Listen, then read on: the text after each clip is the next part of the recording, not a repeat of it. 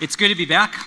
And so if we want to practice living Easter in this Easter season, we have to begin this way, right? He is risen. We need to practice. He is risen.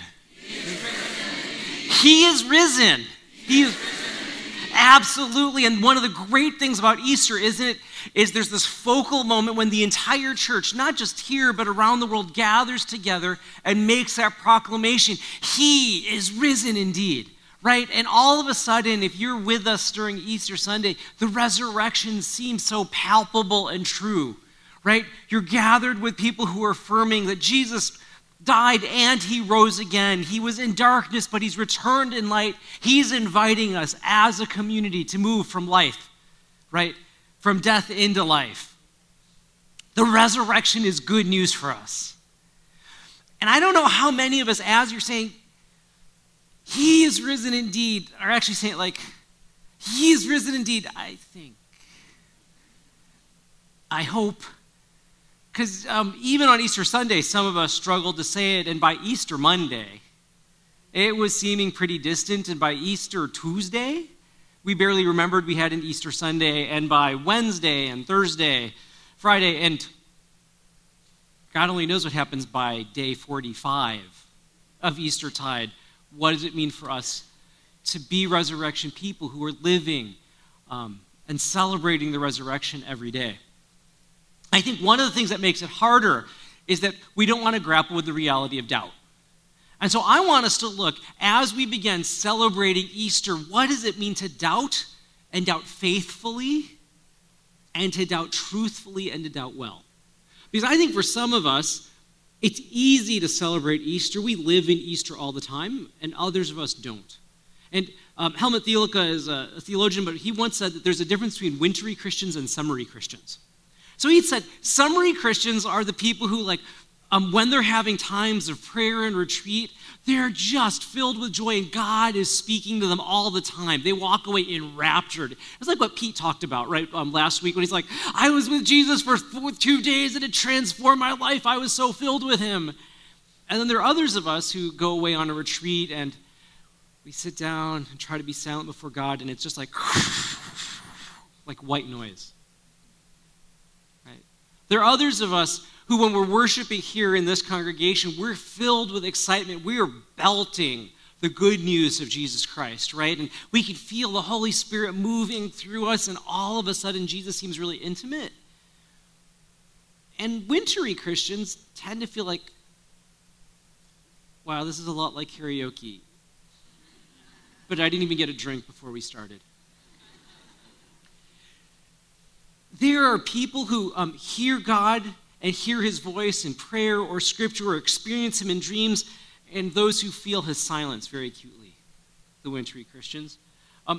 Summery Christians seem to always have remarkable miracle stories of how God's intervening in their life and doing things. And for those who are more wintry, we still struggle because the illness is still there, and the infertility hasn't changed, and the unemployment and underemployment seem to continue, and we still seem to be single or married or divorced or have a child who's wandering far. Now, I'm not totally a wintry Christian. I'm more of a late fall, early spring. But I think the challenge for all of us is, right, how do you live in the week after Easter? Especially if Jesus doesn't appear to you and intervene like he did for those early disciples, right? Because that first resurrection day, Jesus is just bopping around. He's appearing to Mary and in the garden. He's appearing to the disciples who are walking to Emmaus. He's appearing in this locked room, and none of us got to experience that. And similarly, Thomas, one of the 12, didn't experience that either. And I want to look at Thomas's life as a way of looking at what does it mean to live the week after Easter. So in John 20, beginning in verses 24 and 25, the scriptures say this: Now Thomas, known as Didymus, the twin, one of the 12, was not with the disciples when Jesus came. We don't know where he was, but he was not in that upper room. So the other disciples told him, we've seen the Lord. We saw him. He showed up right here. We saw the Lord. And Thomas looks at them and he says, unless I see the nail prints, the nail marks in his hands and put my finger where the nails were, unless I put my hand into his side, I will not believe. Right? What he's basically saying is, look, I was there when he was on the cross. You were too, right? Like, we saw him there. I was there when I saw that centurion stick a spear into his side, and I knew he was dead. I was there when we rolled his body in those cloths and buried him. What do you mean that you saw him, that he was alive? He's dead. Dead people don't walk.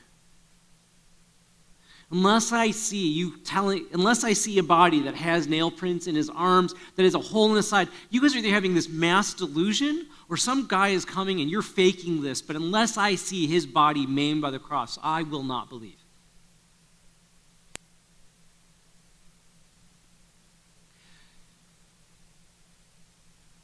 I appreciate Thomas because he's not had that same experience everybody else seems to be having, filled with joy and hope renewal. And he's honest about his question. And he's honest and he has integrity about what's facing him, right? That's what I love about Thomas as I look at him and as I wrestle with being a kind of wintry-ish Christian myself. Thomas gives us this great model of how to doubt and how to doubt faithfully and to doubt well, because I think for a lot of us in the church, we can come, and it's so easy to assume everybody is having this fantastic spiritual experience every day. Their time in daily prayer is just rich. They're meeting with Jesus every time they are in silence. Miracles are intervening. God is speaking, and we feel like we're the only ones for whom that doesn't happen. And Thomas gives us a model of how to engage with that. First, what I love about Thomas is that he has a great deal of integrity, right? He says to them, look, unless I see the nail mark in his hands and put my finger where the nails were, like, right? Like, I want to feel it. And unless I see this hole in his side, I am not going to believe. What I love about Thomas is that he has integrity about his doubts because he knows the important question. He knows exactly what God has to do for his mind and his heart to be changed. And I think for a lot of us who wrestle with doubt or who are doubting by personality, the challenge is we can get so distracted with all of the questions that we have that we don't actually ask the question, what's the one thing I need to see God do? Or to say to me, or to make himself new. And if he did that, man, I would just give myself to him. But too often we get distracted by all these other questions and we don't have integrity in our doubting.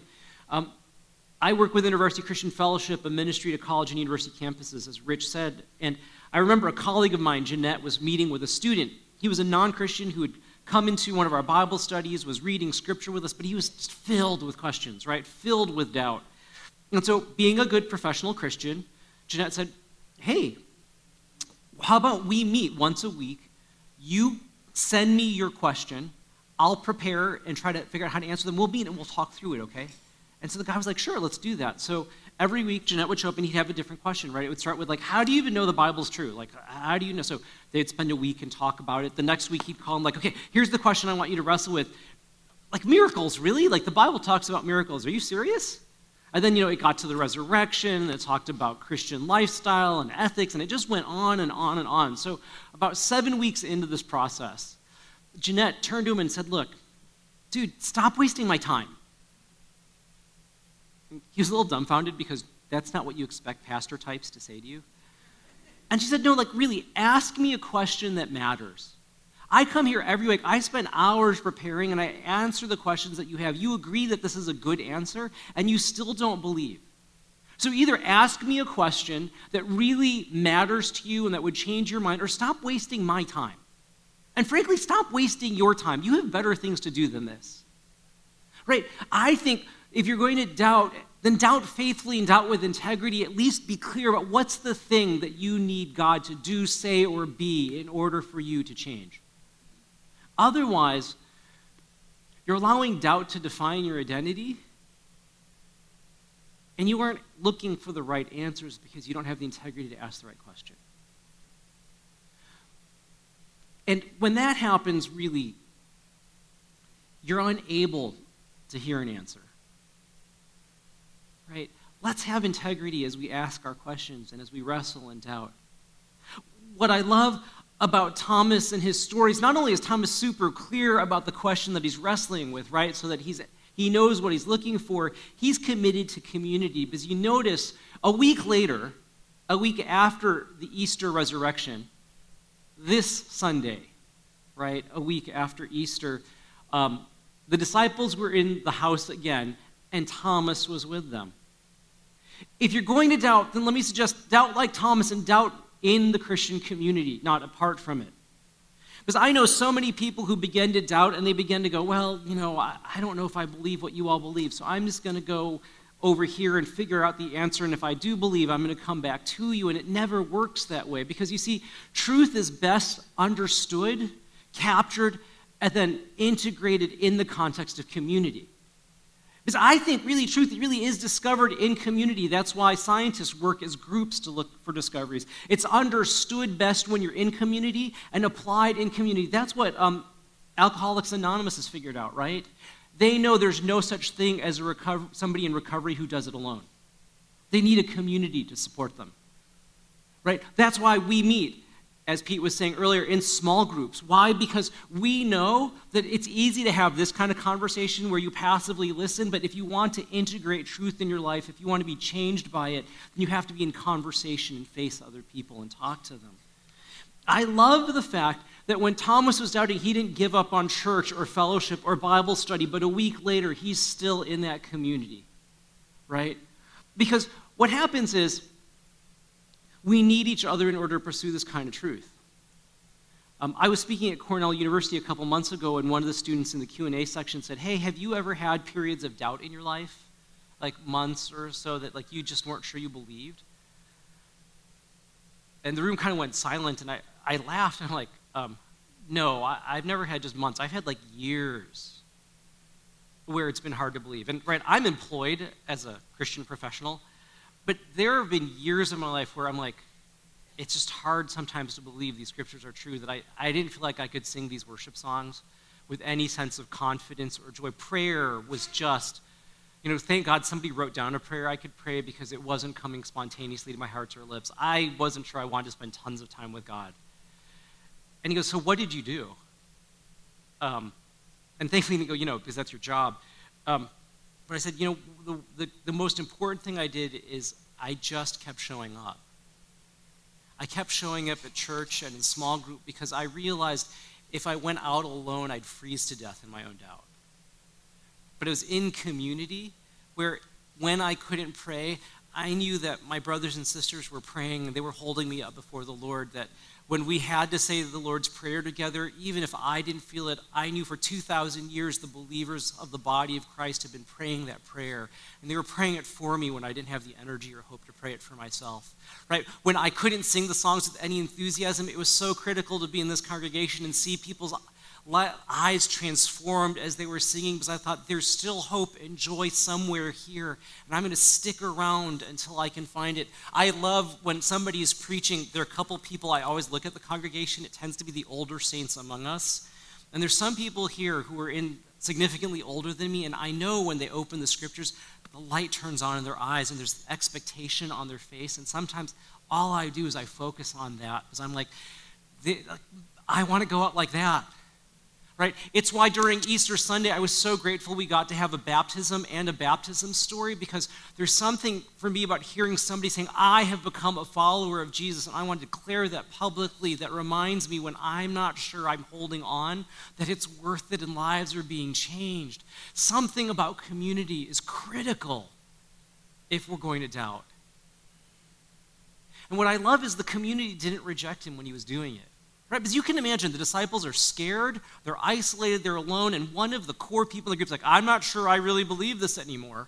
It would have been so easy for the other apostles to turn on him. Fine, get out then. Judas too, get out. If you don't believe this happened, then get out. Pull your act together, and when you're ready, you can come back in. But what they do is they're like, where else are you going to go? Of course you should be here. If you're going to doubt, have integrity with the question, stay in community. And what I love about Thomas as well is that it's not just that he sought community, but I think he seeks community because he knows he has to obey what he already has heard. Right? Jesus is super clear, and the New Testament continues to confirm, as the Old Testament has, you have to be in worship together. And so he's uncertain about who God is, uncertain about who Jesus is, but what he knows is that he's been commanded to be in community, and so he still shows up. Right? That's what faith really looks like in the midst of doubt for Thomas. He's putting into practice what he already knows, which is the precondition for revelation. Obedience is always the precondition for revelation. You will never discover or learn more until you put into practice what you already have. Because if you don't, you're hardening your heart just like the Pharaoh did, right? You're actually actively closing your eyes to the truth, and you're wondering why the light doesn't shine in. You can't put a bag over your head and hope the wind of the Spirit will hit your face and refresh you. And for Thomas, he still shows up and he's faithful to what he already knows. This is the community that Jesus called together, so I'm going to be there. And I think this is critical because I've seen it happen time and time again. As a campus minister, I could always tell which students were going to walk away from their faith within the first 3 or 4 weeks of the school year. It was like they had a sign over their head, but the sign over their head was this. We'd meet them at the beginning of the school year. We'd call, hey, welcome to campus. We'd love to bring you to our Christian fellowship and connect you with the local church. How could we help you? And the person's like, that's great. I have the time and date. I'll be there. And week 1, they just wouldn't show up. So you call them again. Hey, we noticed that you weren't there. Could we meet you at your dorm and walk you over so you don't have to walk over by yourself, because we know that's intimidating? We have a car that would be happy to pick you up for Sunday. Sure, I'll meet you in the lobby. And they just wouldn't show up. Then so week 3, you're getting a little desperate, so you call them, hey, we've missed you these last 2 weeks. Can I take you out for coffee? I'd love to hear your experience. What's going on? How can we better support you? Yeah, great. I'll meet you at the coffee shop. And then they just wouldn't show up. And I think they just did not stop showing up in our fellowship. They stopped showing up for God. Eventually, they just stopped identifying as a Christian. I saw this with obedience in the same way. InterVarsity sponsors the Urbana Student Missions Conference. We just finished one in December. It's about 20,000 students gathered to hear what God is doing in the world and their place in it. And so when I was on campus staff, I used to meet with every student who would go from my campus in order to follow up with them. So that one year I had about 25 students going. I took made hour-long appointments with them, filled my week, right? Like beginning at 9 a.m., 9, 10, 11, 12, I just, bam, I'm going to go through all of them. What did God do?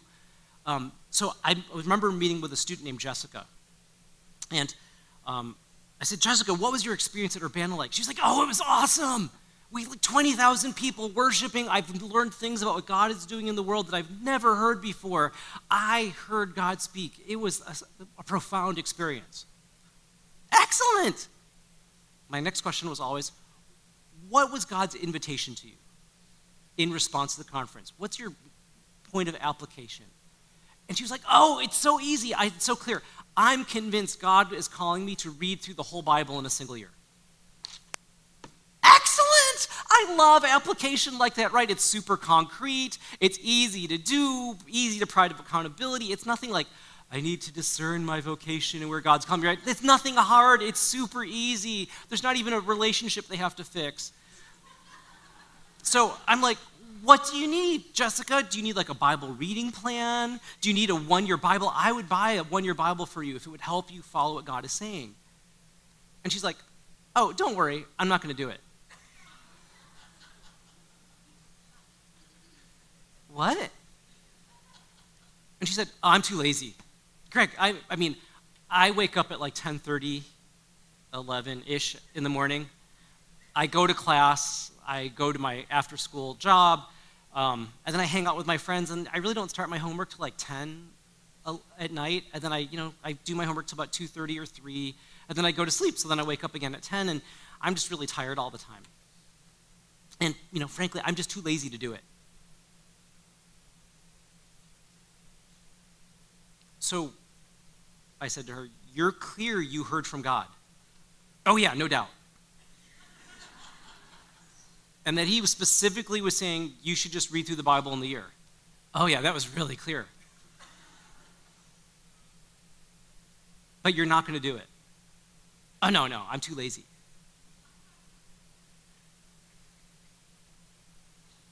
I just stared at her. It was one of the few times in my life I've been completely speechless. Right? My wife wishes for more experiences like that. I was so dumbfounded. I was just like, okay, well, hey, thanks for coming to coffee with me. And she got up and walked out of the coffee shop, and like 3 months later walked out of the fellowship, and 6 months later walked out of the faith entirely.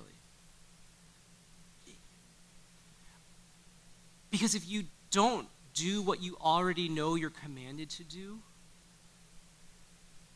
you'll never see anymore. You begin to close your eyes. You close yourself off for God, and it's no wonder that we doubt.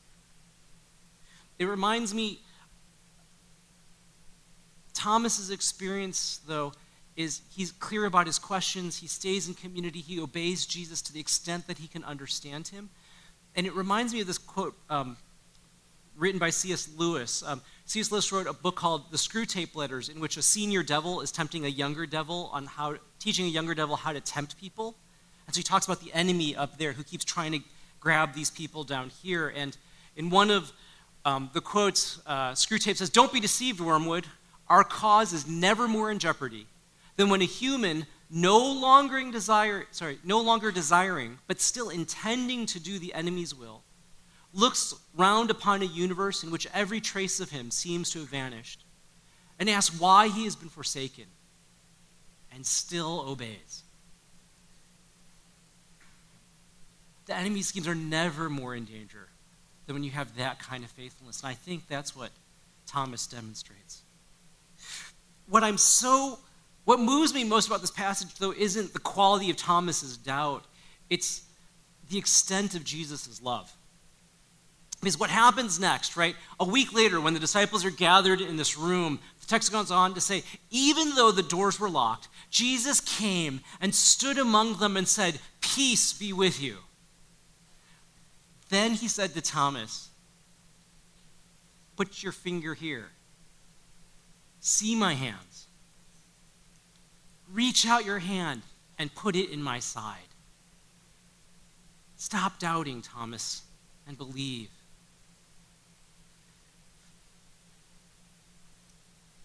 This is one of the stories that makes me love Jesus and keeps me following him decades after I first gave my life to him, right? Jesus wants Thomas to believe so badly and so desperately that he appears in a locked room, right? He's like, "I'm not going to let a wall stop me. I'm not going to let your door stop me. I'm not going to let your puny little locks prevent me from coming to you, Thomas. No matter how locked away you think you are, I am going to violate the laws of nature itself and make myself known to you." Right? I love that Jesus is pursuing Thomas, not in easy ways, but he's doing relentlessly, making sure, "Thomas, you're doubting and you're showing integrity and you're pursuing me, then you will find me because I'm going to hunt you down." Right? This is the Jesus I love, who never will allow anything, not our internal walls or the external walls of a room, prevent us from finding him. Because he's coming to seek us. I love this Jesus, right? Because he's literally violating the laws of nature to do that. And what I love as well about Jesus is not just that he shows up, because he could have shown up like this, right? Lightning, thunder, wind, smoke. And then he just blows Thomas out. "So you're going to doubt, are you?" Right? I mean, he could have just totally blasted him away. But Jesus just appears in the room and he says, "So Thomas, you said you wanted to see my hands? Here's my hand. You want to put your hand here in the hole in my side? Do it." Right? Jesus so graciously meets Thomas specifically at the place where Thomas said, "I need to see you here, Jesus." Using the very words that Thomas said, right? "Unless I see this and put my fingers here," and Jesus says, "I heard you. You didn't see me, but I was there and I heard you. So do it, Thomas. Here's my body, touch it. What else do you need?" I love the fact that Jesus answers Thomas at the very point of Thomas's question. And then Jesus goes on to say, "Stop doubting and believe, Thomas." And essentially, he's challenging Thomas to choose a path. He's basically saying, stop being a doubter and continue on being a believer. right? Because there's a path and a posture that Jesus is inviting us to. And he's basically saying, look, don't define your identity around doubt, because doubt is way too thin a blanket to keep you warm in your life. Stop positioning yourself and posturing yourself as a doubter, because if you do that, you will be led astray and far from me. But reposition yourself, believe, right? Become a believer, not a doubter today, Thomas. And I think it's critical because unless you do that, you'll be led astray. Because, everything in our culture suggests that doubt, cynicism, and skepticism are more sophisticated, more intelligent, and a lot safer than a simple word like faith or belief, right? The goal in all of the conversations, what's the narrative behind the narrative? Who's trying to manipulate me? Who's misusing power behind me in an effort to oppress, right? All of it is done with this hermeneutic of suspicion. We assume people are out to get us. We're going to see through that. And what Jesus says is that kind of posture of skepticism and cynicism is not the posture that you need or can have as you pursue me. Flannery O'Connor is an American novelist, and she once said, what people don't realize is how much religion costs. They think faith is just a big electric blanket, when of course it's the cross. It's much harder to believe than not to believe.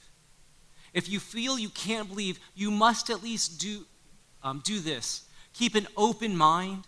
Keep it open toward faith. Keep wanting it. Keep asking for it.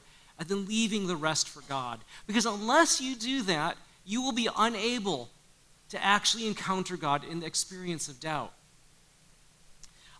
Anne Lamott's an American novelist and writer. She tells this story about a man sitting in a bar talking to the bartender. Right? And he's complaining and kind of crying to the bartender, I've completely lost my faith. And the bartender's like, why? And the guy says, I was piloting a plane in Alaska, and it crashed in the frozen tundra. And as I lay there in the wreckage hour after hour, nearly frozen to death, I was crying out for God to save me, but he didn't raise a finger to help me. And the bartender said, but you're here. You're alive. You were saved. Right, said the man. Because finally some darn Eskimo came along and got me. If you're postured toward doubt, you will only see the Eskimo. If you're postured toward faith, you'll have a chance to see the Eskimo and the God who directs the path of an Eskimo. But your choice of posture will determine which one you see.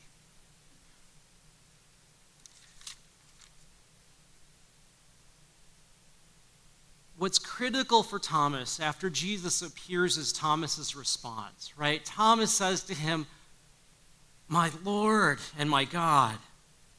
Right? Thomas responds with allegiance and worship. He says, you've answered all of my questions, the most important question. You've appeared to me, you've invited me to follow you, you've pursued me relentlessly, so you are everything. You are my Lord, and you have the right to command me, and you are the God who I will worship. Right? He responds wholeheartedly with his whole person. He moves from doubt to faith, and that same sense of confidence and following Jesus will move him from faith in Jerusalem over into Iran and Iraq, where he was the early apostle to the Parthians, all the way out, according to church tradition, into India, where he planted the early Indian church that we still engage with, the Mar Thoma Church, which claims its descent from the preaching of Thomas back in that first century. Right? The path from doubt to faith leads him to follow Jesus wherever Jesus will lead him. And in calling Jesus my Lord and my God, Thomas actually gives the clearest identification of who Jesus is in the whole of the Gospel of John. Right? This is the culminating story as Jesus is like, I'm the vine, I'm the branches, I'm the gate, I'm the shepherd. And then finally somebody goes, you are my Lord and my God. And this is the capstone, the best definition of who Jesus is in the whole of this gospel. But it's a revolutionary term because the person who was normally called Lord and God in the Roman Empire was Caesar. When he'd walk in a room, rather than hail to the chief, you'd hear the song that was essentially, hail to our Lord and God.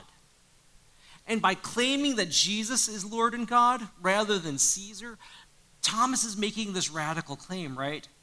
He's basically saying, Jesus may have been crucified by cowardly and corrupt political powers, but they could not keep Jesus down because he is the Lord, right? He may have been condemned by jealous and deceitful religious leaders, but they could not keep Jesus down. He rose again because he is the Lord. He may have been rejected by the people who wanted Barabbas, but they could not keep Jesus down. He rose again because he is the Lord. He may have been abandoned by his followers who fled in fear, but they could not keep Jesus down because he rose again. He is the Lord, and the world changes when Thomas sees that, and we're invited to make that same response when you see Jesus. Now, some of us are thinking, sure, if I could actually see Jesus manifest here on stage at New Life and go, okay, here, everybody, just come on, touch it, let's get this over with, maybe I'd believe like that too. What I love in this passage is that Jesus goes further and actually blesses those of us who believe without seeing Jesus in the flesh, right? Because Jesus says, blessed are you because you've seen me, but blessed are those who have not seen and have yet believed. Right? Jesus isn't commending blind faith, but I think he's looking at Thomas and goes, because you've seen me, you've believed, but you know what? And then he looks beyond Thomas to generations of people gathered from all across the globe. And he says, blessed are all of you who haven't seen me in the flesh but still believe. Right? Because we haven't seen him in the flesh, but we've seen him as we've studied the scriptures, Old and New Testament. We've experienced him physically surrounding us in this community of faith. We've heard the witness of others testifying to who Jesus is, and we've given ourselves. And Jesus looks at us, I think, through history and goes, blessed are you who are willing to believe, even though you don't see me like this. Right? Because in the end, that's our answer to all folk, including those of us here today who ask, but Jesus hasn't appeared in the flesh for me. He hasn't answered my distinct prayer. He hasn't done the thing that I want him to do. How do I keep believing? If Jesus doesn't appear in the flesh in my broken marriage, in this terrible spot I find myself in the doubts I find myself in, how can I believe? And what our answer is, the way Jesus ultimately appears to us today is the church, because this is his body. Right? I love how Jesus models for us how the church needs to engage. Because Jesus meets Thomas in his place of need, and the church needs to do the same for everybody who doubts today. Right? Herb Cholstrom was the leader of one of the Lutheran churches in the United States as it was wrestling with what Scripture teaches about sexual ethics. And he said, as we wrestle with these questions, I want to share this letter that I got recently from a 70-year-old woman who identifies as a lesbian, but because of her convictions about what Scripture teaches, has pursued celibacy and chastity through her life. We need to understand her story so that we properly respond. And he said, this is what she wrote me. All my adult life, I have longed for someone special whose hand I could hold and someone I could embrace. When I've encountered the cruelty of anti-gay expectations, I've wished for a loving shoulder on which I could lean and cry my heart out. But often, the church doesn't allow for that. I've sometimes thought that when I get to heaven, I would like to be held in the Lord's arms for a long time to make up for what I have been denied. A lifetime is a long time to wait for something we crave as much as love.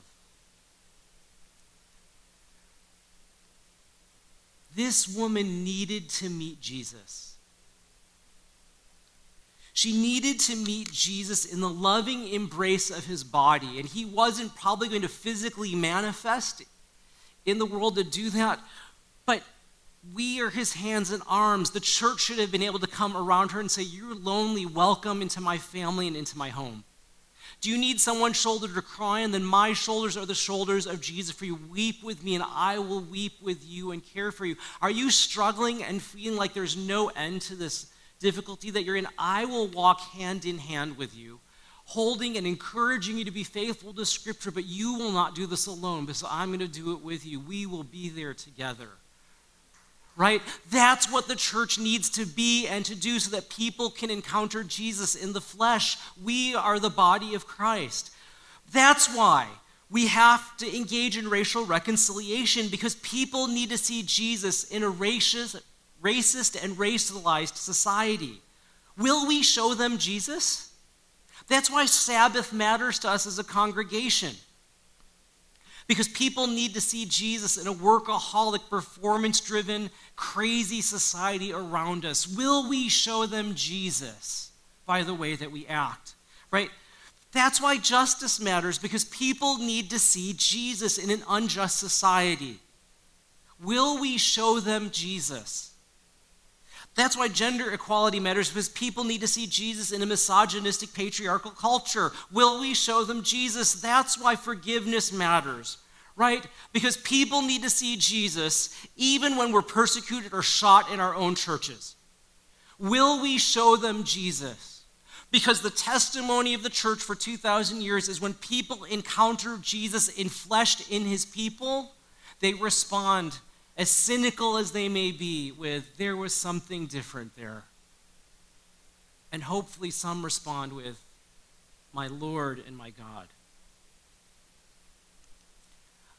I pray we'd become a church, that we'd continue to be a church, where people see the resurrected Jesus as they encounter us.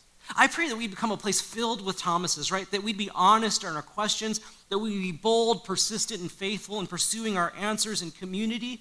But just as much, I pray that our church would be the kind of place where we demonstrate that Christ is alive, as we sacrificially serve the world, as we ask our questions, as we wrestle with the deepest and hardest parts of the world, that literally people find the shoulder of Christ in our churches. They weep, the arms of Christ to lift them up when they fall, the body of Christ to embrace them when they're alone. And I pray as they do that, that we and the world around us would respond like Thomas, my Lord and my God.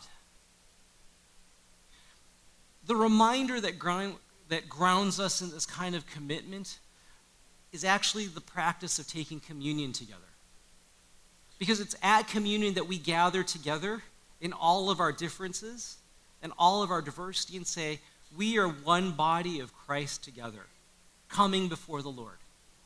And then we take the body of Christ and remember how it was broken and the cup of his blood being spilled, and in the promise and the hope of the resurrection and the new covenant that's being established, we feast on the body of Christ to nourish us, right? So when the body of Christ gathers around the body of Christ, we see Jesus in the community gathered here and in the remembrance of his death and resurrection.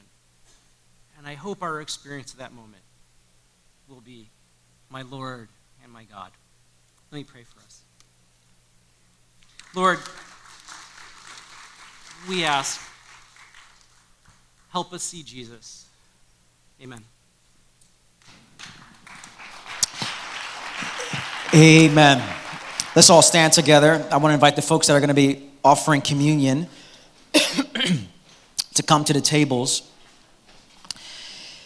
When we take communion together, we behold this sacred mystery that Jesus Christ makes himself available to us. And Christ makes himself available to us in a myriad of ways, but he comes to us quite tangibly through bread and through the cup. And so as we take communion together, it's a reminder that Jesus is saying, I'm alive, I'm available, I'm making myself known to you. And so hear these words out of Scripture. Our Lord Jesus Christ, the same night in which he was betrayed, took bread. And when he had given thanks, he broke it and gave it to his disciples, saying, take, eat. This is my body, which is given for you. Do this in remembrance of me. In the same way, he also took the cup after supper, gave thanks, and gave it to them, saying, drink of it, all of you. This cup is the new covenant in my blood, which is shed for you and for many for the remission of sins. Do this as often as you drink it in remembrance of me. When we come to the table, we come not in our name, but in Jesus' name. We come not in our performance. Some of you probably had maybe a bad spiritual performance this past week. Maybe didn't pray much. Maybe fell into some temptation. If coming in our performance was the way to come to the table, none of us have a chance. But we don't come in our performance. We come in the performance of Jesus. We don't come in our righteousness. We come in his righteousness. We don't come in our works. We come in his works. And so the table is here, and Jesus Christ says, come with all of your doubts, with all of who you are, come to the table, eat and drink of me. And so I want to invite you to come forward. You're going to hear these words. So, this is my body broken for you. This is my blood poured out for you. And as you take the bread and the cup, go back to your seat, and I'll come back and I'll lead us together. Father, thank you for the gift of Scripture. Thank you for Greg and for all the truth that we heard today, that we can bring our doubts to you and you still receive us. You make yourself known to us. And so, Lord, we come to this table of grace, and we come in Jesus' name. Amen. Before we take in the bread and the cup, the body and blood of Jesus, maybe you've had a hard time trusting God this past week. And so I want us to offer in the silence of our own heart, our own confession before God, our own repentance before God. Maybe you believe in the resurrection, but you're having a hard time that God's going to intervene in this area of your life. Maybe in your finances, in a relationship, it's something in your job. You say, Rich, I believe in the resurrection, but I'm not sure if he can help me out here. And so I'm filled with doubt in this area of my life. And we all have our doubts. And Jesus invites us to offer it to him. So I want to invite you to close your eyes for a moment. And for just a couple of moments, just offer, what is that area in your life that you're having a hard time trusting Jesus? And just say, Lord, I confess this is where I'm having a hard time. And then we'll pray a prayer of confession on the screen together.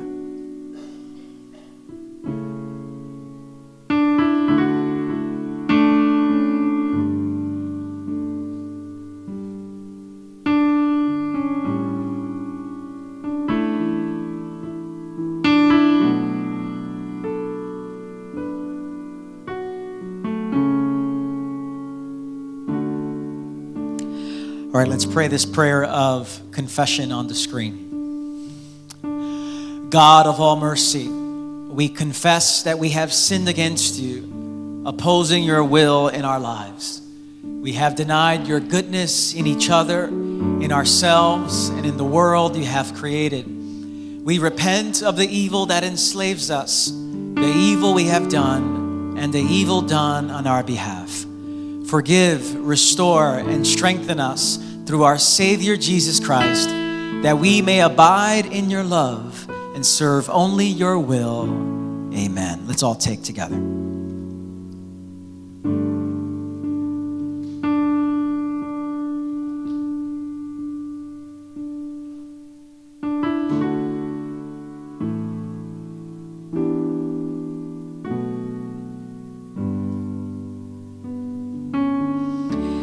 Amen.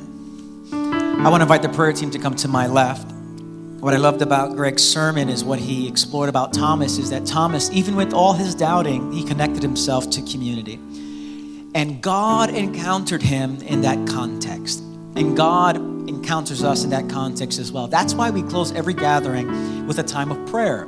Because God visits us in unique ways when we offer words of prayer over each other. There's something that God does that I can't wrap my mind around, something mysteriously that God does. And so whatever doubt you're carrying, whatever issue that you're holding, we close with a time of prayer for those that would like to receive it. As a reminder, we have our newcomer lunch. It's right through those doors there. So if you're coming, you can just go right up through those doors at the end of our service here. And I look forward to connecting with you up there. But as we close, I want to invite you to open your hands towards heaven to receive a blessing. If you're new here, we close every gathering like this because this is a posture of receiving. And you cannot give what you have not received. And so Jesus wants you to receive, out of which we give to the world. And so with your hands and your hearts in a posture of receiving, brothers and sisters and sons and daughters of the living God, may the Lord bless you and may he keep you. May he shine his face upon you. May he fill you with peace. And may you walk out of this building in the power of the Holy Spirit, knowing that Jesus Christ is alive, that he is risen. And may you be an extension of his grace to those you encounter this week. May people come to know of the risen Savior through your life. And so I bless you all today in the strong, in the beautiful, in the resurrected name of Jesus. And the people of God said, amen. Go in peace, everyone.